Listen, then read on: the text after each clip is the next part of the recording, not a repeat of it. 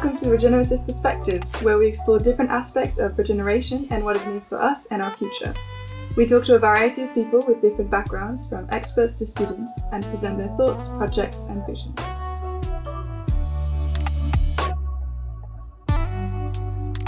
Hello, I'm Felix. Welcome to the second episode of Regenerative Perspectives, the podcast of the Young Innovators program. Today our focus is on finance. All changes need to be financed, and therefore an effective shift to a more sustainable society needs to include the finance sector.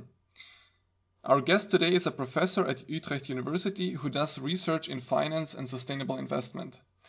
Great to have you here. Thank you for having me. Yeah, so I'm Dina, just to introduce myself. I'm also part of this Young Innovators program. It was really fun so far, but now we want to get some results out of it and by having some guests talking about the topic. So I think Felix will start to ask some of the questions, and of course feel free to share whatever you think would be valuable. We are happy to hear what you think. Okay, yeah, the same holds for me. So please go ahead. I mean, I agree with you. Like regenerative, the name is So it's a little bit vague or difficult to fill in what it really means here. So I think I also leave that up to you to maybe to come to the core there. But I would say let's start.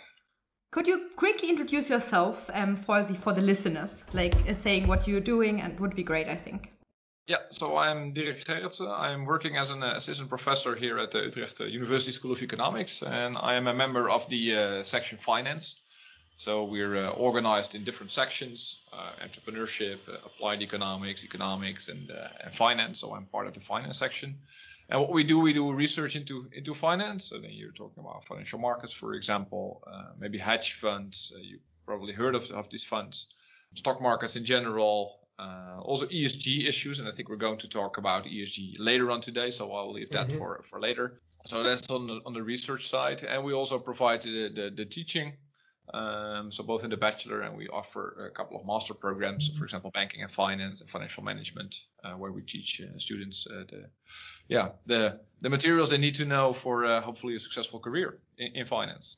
Apparently the whole theme of a sustainable economy, and that we need to do something to take the environment more into account when we do economics and plan our economy, has reached academia. But is this sentiment also there in the financial markets? Are investors, has there been a shift to more sustainable investments and looking into the environmental impacts of investments? How has that changed in the recent years?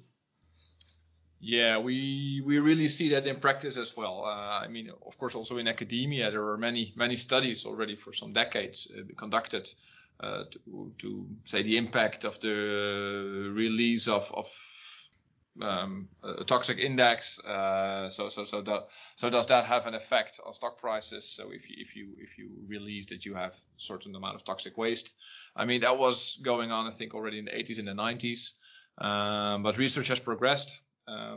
So there's many research into we call it ESG, not only in academia, also in the financial industry. So ESG stands for environment, social, and governance. So firms are being scored on these metrics. So for environment, for example, what corporations are scored on, for example, climate change, pollution, and waste. Do they take on environmental opportunities? So that's, for example, what falls under the E. There's also a social pillar. So there, companies are being scored more on diversity, human capital, product liabilities. So do they manage their liabilities correctly if something goes wrong with the product? So that's all in the social domain. And governance. I mean, you need to have your governance clear, straight. How is your board? How does your board look like? How does the pay look like? How is the ownership? How is that arranged? All these kind of issues are also being scored. So that all contributes to an ESG scoring of a corporation. And what you actually see is that over the past years, especially I think as of 2012, it's really going fast with the integration and the adoption of these ESG measures by investors. And year on year, you see a very large growth rate of assets that are being managed where the ESG profile of corporations is being taken into account. That's something that about 1/3 of the of the assets currently managed, at least in the US, are managed with a specific eye for the ESG profile of the firms in the portfolios. Is this ESG score relevant because investors think, okay, this is important from an ethical perspective, and even if the firms do in reality not perform that well, I will nevertheless invest because it is important? Or is there a trend that those firms have some kind of advantage in a market and are therefore more valued? Yeah, good question. So there is indeed a trend that you have to internalize these costs. I mean, now there are externalities. They're bad for, I don't know, for the surroundings, bad for the people living around you, but it's not bad for you because you're emitting these things and you don't have a problem. But more and more these costs will have to be internalized. So ultimately they will also be costs for the company rather than for the environment. And that's also something that investors are currently recognizing. And therefore they also see that it's actually good for the wallet, good for future stock returns if you invest in companies that have a high rating, because they do not have too large spillovers to the environment, and they don't have to internalize large costs at a later stage. So it's in that sense, it's people think it's also good for the financial return. I think that was your second question here, but definitely also because they think it's ethical that you should do so. You have to. I think everyone has to be aware or is aware now of the huge climate risks that we're facing, and therefore also these climate risks are a very important input into the whole ESG thinking by investors. So both it's ethical and also it's definitely from a financial perspective it's also relevant to consider ESG issues. Where do you think the sustainable aim is most contradicting the profit goals? Where do you think most has to be done in order to really foster sustainable development, which might contradict sometimes or even often the financial goals? So you say that firms are investing in sustainable things, but it's only costly and it doesn't yield anything. That's your question. As far as I'm understanding, people or society and the financial sector aims for a more sustainable financial sector. But on the other hand, I still see the aim to make profit, right? So my question would be, in which situations do you feel that this contradiction is especially strong? I'm not sure if it's very strong. I mean, usually it costs money at first. So that's I think what people are afraid of. First, you have to invest, and only later on you reap the benefits. And that's the same thing with, for example, investing in a more efficient production. You would like to have less product waste. At first, you have to invest in your whole production capacity. That costs money, but later on, as soon as your whole packaging, for example, it has become more efficient and there's less waste, the benefits will definitely be there. So I think in many instances it will actually generate value, but you definitely have to take the long term into account and not only focus on the short run. And I think that's many times that may be a problem, that people are too short term oriented. But you definitely have to take the longer term into perspective. Yeah. Okay. Makes total sense. Yeah. Yeah, short-term focus has led us to many problems, or will lead us to still many problems, I fear. Do you think there needs to be more regulations, state regulations in the financial markets? Because, for example, we already have a carbon tax that applies to the companies themselves. But do you think there needs to be specific regulations in the financial market, in the stock market, in investing, rules that apply to the money, so to say? I don't think that we need it. I mean, not at this stage. And I mean, I'm not saying that that would be always against it. But what you currently see is you see a very large growth rate of these ESG mandated funds. So, and that speaks for itself, that you see that also many ultimate investors, many end investors like I and pension funds, for example, that they really find it important.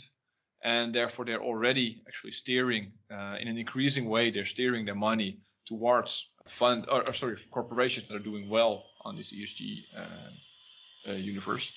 So therefore, I'm not sure that we really need regulations there, because I think many people already see that it's very important to do so, and they see that the money is already going to this corporation. And what you see then, the outcome of that, that's also, I think, very relevant. If there's more money flowing towards these companies, that means that the companies are becoming getting a higher valuation, and it also means that it becomes easier for them, for example, to attract new capital, so to issue shares for a higher price.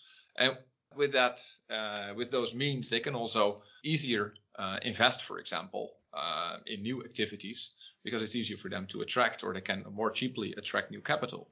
And on the other hand, the ones that are not so doing well on ESG, they see their stock prices going down, and then for them it's harder to basically to attract new capital. So that's actually an important market force here, I think. So also for them, ultimately, it will pay off to invest more into their ESG profile. So to do more sustainable things, so that the share price goes up, that they're not being excluded by many money managers, so that the share price goes up, and also for them it becomes easier to raise new capital. So therefore, I don't think we need regulation now, and I think the market is actually doing. I mean, better late than never. But the market is doing its thing now. So when is the market doing its thing? Has that been a thing of the last 5 years or 10 years? Yeah, I think it's exponential growth for a long time. But well, if you start very small, it takes a long time, even with exponential growth, before it really becomes sizable. Yeah. But I think for the past 10 years, it's becoming really big. And then, like I said, it's exponential, so it becomes bigger and bigger. I find that very promising. Yeah, me too. I think it's a very good direction. Interestingly, there are many different providers of, for example, ESG ratings. So you say, corporations, of course, they also publish a lot of different things, but it's very difficult for investors to really value that information. Like, okay, is this company doing better than others? You don't really know. I mean, they all publish something, but it's not really comparable. There's also not many investors that have had ESG training, so they also don't know how to interpret it. So we have different rating agencies now. I think 5 large ones globally, and they are scoring these companies. So companies are sending also documents to these rating agencies. These rating agencies, they also read news, and then ultimately they provide scores for these companies.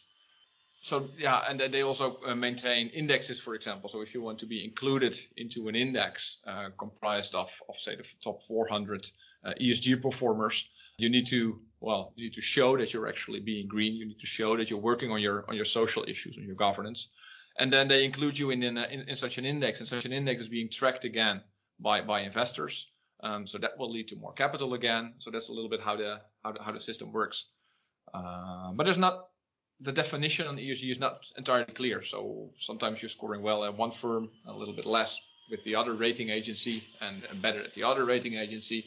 So also the industry itself, the ESG industry itself, is still, I think, emerging, and the standards are not really clear of what an excellent ESG profile means.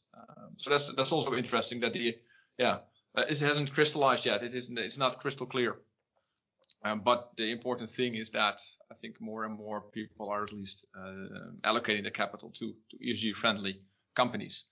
Although it's not entirely clear what ESG friendly is, but so that's still work in progress, I think, for the industry. Yeah, but it sounds like that the agency are somehow like taking control. So if you're certified by those agencies, it can actually be taken as a reliable information, right? So when it comes to business, often the issue is like greenwashing, that companies are saying they're sustainable, but in the end it's not truly sustainable, or only sustainable like on paper, but not in reality. So those agencies actually control that the sustainable and governmental rules are actually met. Yeah. Okay, cool. Industry adjust your score.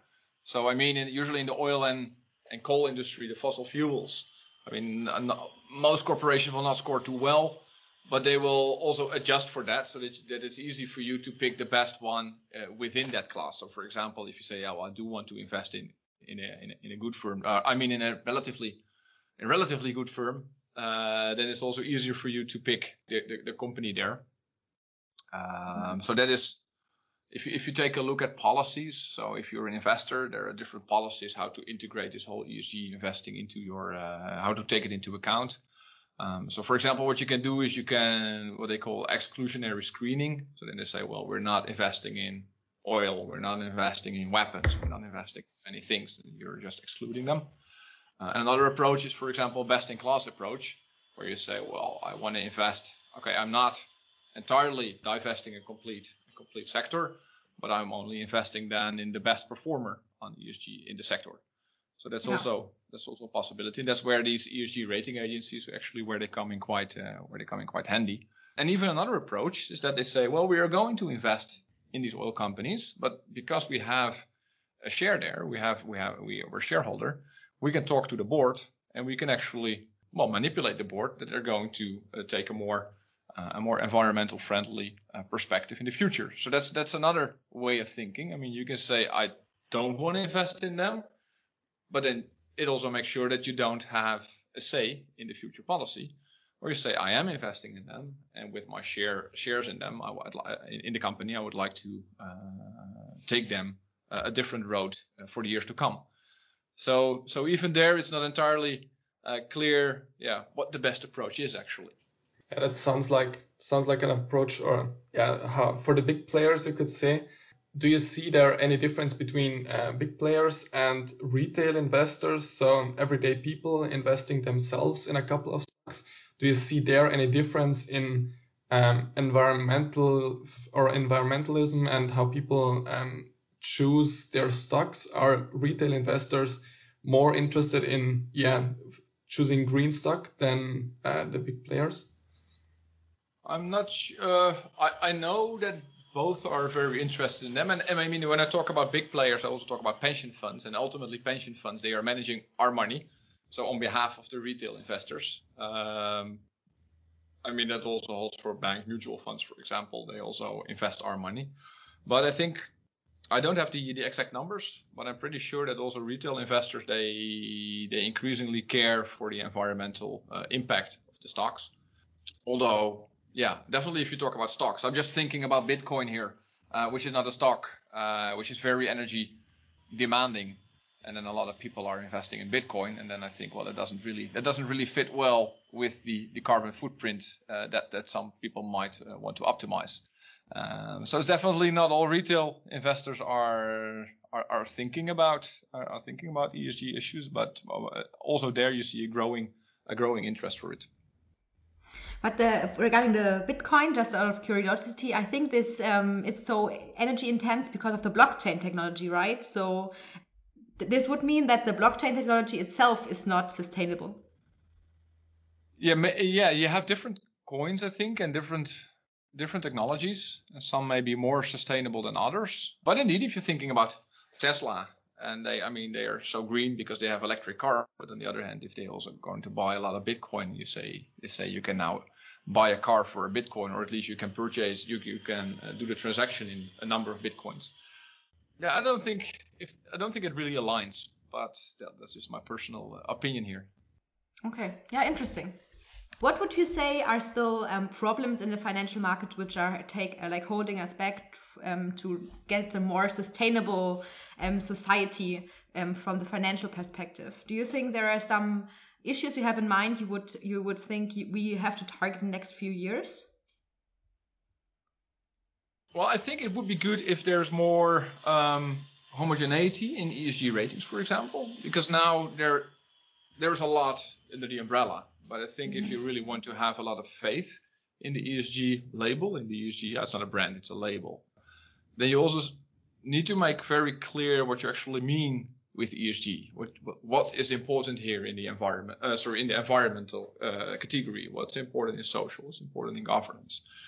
And the fact that not all these ratings really align can also lead to, I think, to questions among investors, like what am I now really investing in? If MSCI, which is a large rating agency, says this company is doing very well, and Sustainalytics, another rating agency, says this company is doing very well.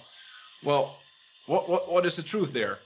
Maybe it's also nice that we don't know it yet. I mean, it is work in progress. It's still a relatively young field. I mean, if you're talking about credit ratings, we also have rating agencies there, and they evaluate the credit risk of companies. Yeah, there are hard models there, and we can predict. ESG is not so concrete. It's still a little bit of a vague concept. But I think that it will be nice if these ratings will align. I think it's good for the confidence in these ratings, and it will definitely help investors to steer their money to the right categories. On the other hand, yeah, it's still a financial market. It's a market, so not everyone is interested in it. I mean, there's also a study that shows that if you invest in sin stocks, and sin stocks, it means weapons, these kind of stocks, you actually get better returns. And that's possible. I mean, if no one is investing in these stocks, they're now selling for depressed prices. So if you can buy them for a bargain, yeah, you will most likely have a relatively large return. So in that sense, it's still people that driving the financial markets. And we're not there yet. And you will always have people that simply go for the highest financial return and not the highest impact of their money. But the trend is clearly up, and I think that's very promising for the years to come. Cool, yeah. Switching the topic a little bit and talking about people changing prices. GameStop, the big news there with the stock market, or news, it's not new anymore. It's 2 months ago almost. What does that mean for how people view financial markets, for the financial education, for rules that will maybe in 10 years be applied to the financial market?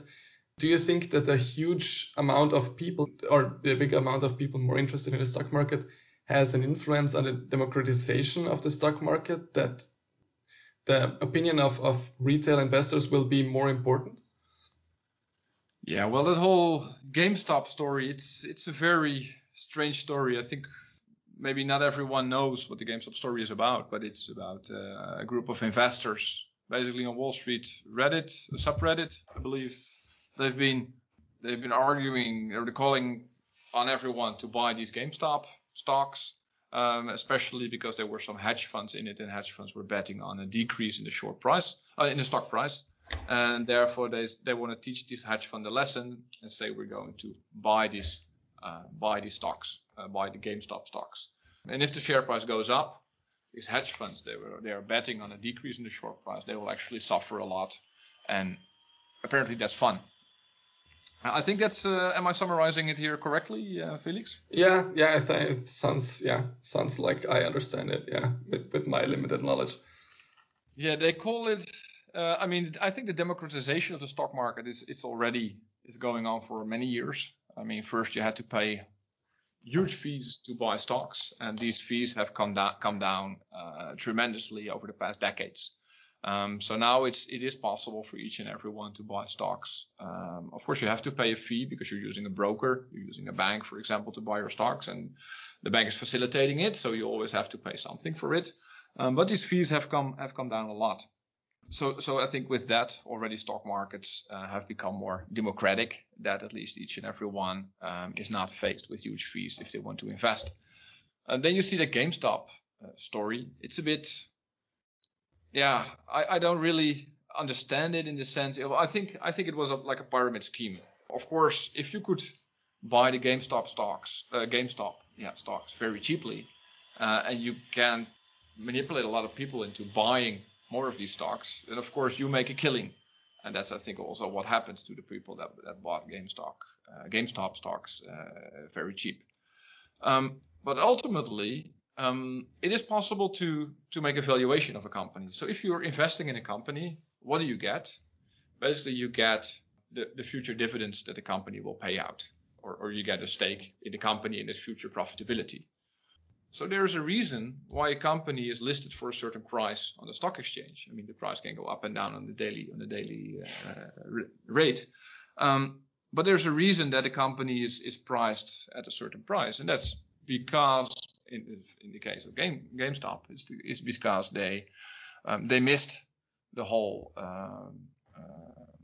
They were still a little bit, I think, mortar and bricks. And too little focus on online distribution. Yep. Indeed. So the future profitability, the expected profitability, was actually quite low.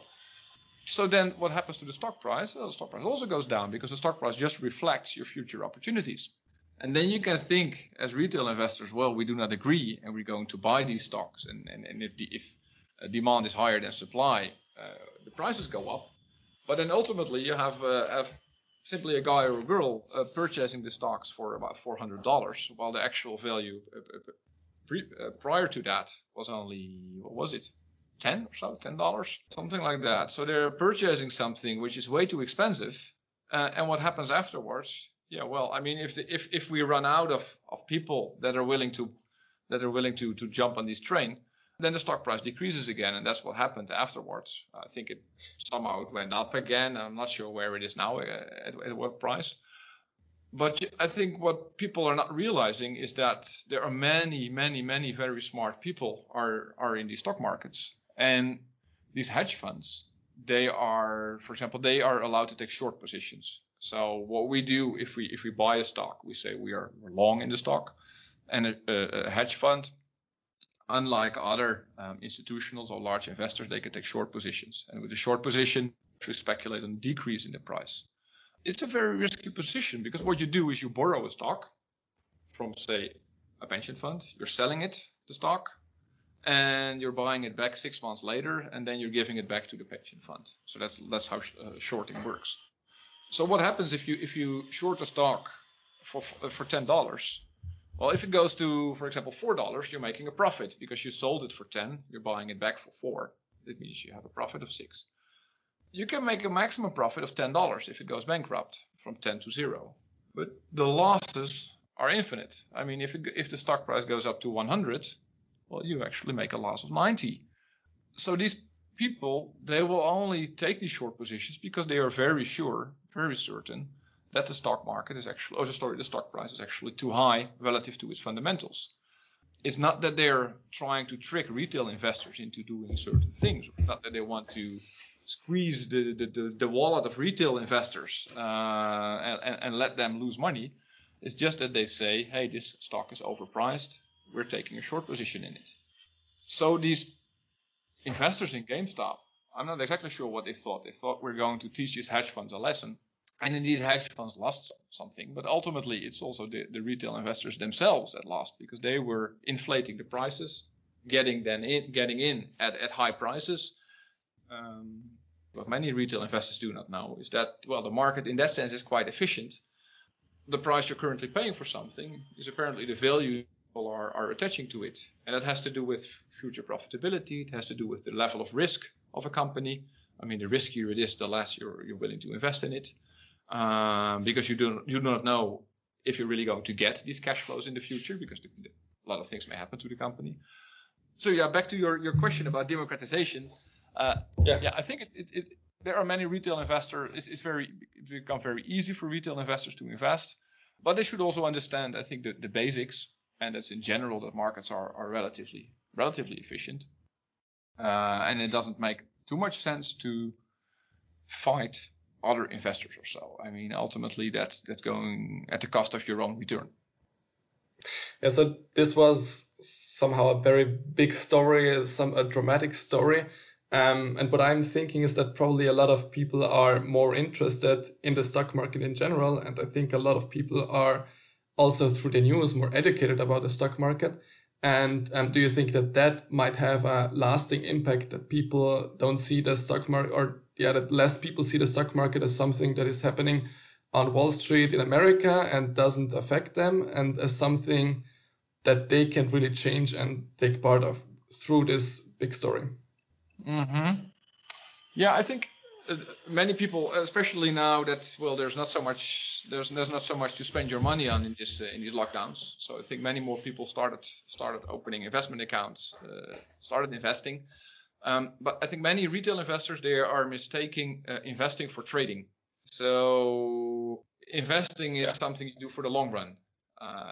Every month you can invest, 100 euros, maybe 500 euros. Invested in a certain, maybe ESG friendly investment fund, and you will, over the years, you will accumulate wealth, and you can use that, for your pension or whatever. That's what I think what investing is.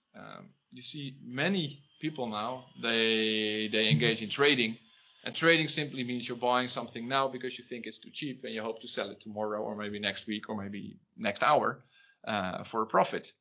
And there are now many of these very low cost brokers. So for example, in the US, you have the Robinhood, where you can actually trade commission free. So commission free, then people think, hey, it doesn't cost me anything. So it actually leads to a lot of trading among these individuals because they think, well, it doesn't cost me anything to buy it and not to sell it. But where they're going wrong is that they can only trade commission free because Robinhood, for example, sells the order flow, so sells all the orders to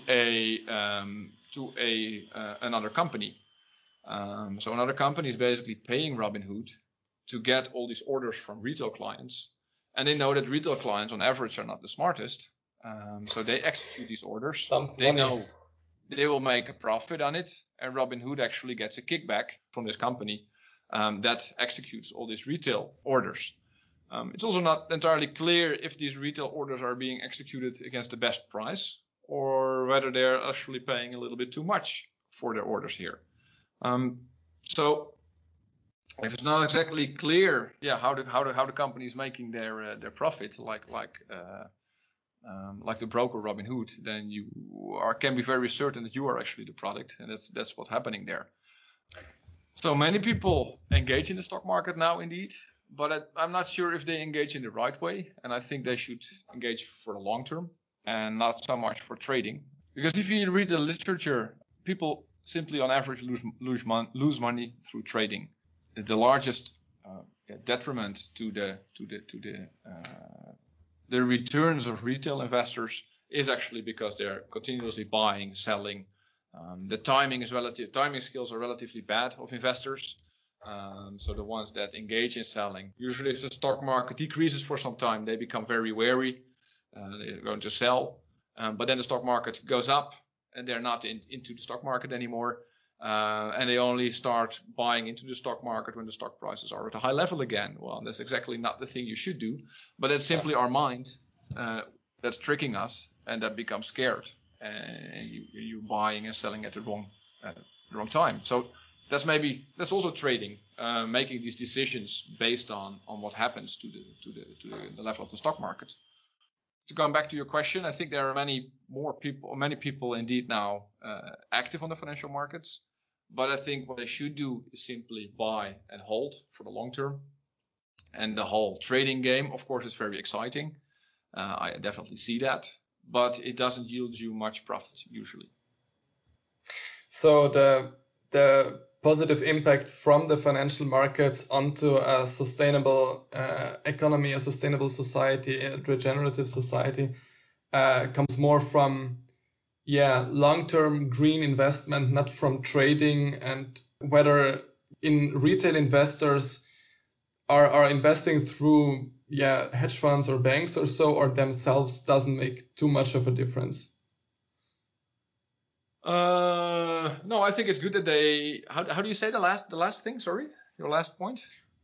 Yeah, so that it's that this democratization of the stock market there's the term that was thrown around that people are now themselves buying more stocks doesn't actually make a big difference in the stock market for the sustainability, because the big companies big players are investing more and more sustainable anyways, and small retail investors are not necessarily more green than big players. That's what I understood from it. No, indeed, I think that's correct. So also on behalf of small investors, indeed, pension funds are investing with a green mindset. So that's definitely the case. Yeah, and I think financial markets have enabled more and more people to save for their pensions using investing. That wasn't really possible a long time ago because the fees were so hefty. Now the fees have come down, so it's become easier for many individuals now to build up a nice capital by investing in stocks rather than by putting their money in a savings account. But the last step I think they should take is that many retail investors should not engage in only trading. That's the fun part, but usually most of the fun, the things that are fun cost money. Indeed. So that's also playing a role here. but they should transform to long-term investors, and that's I think where we still have some work to do.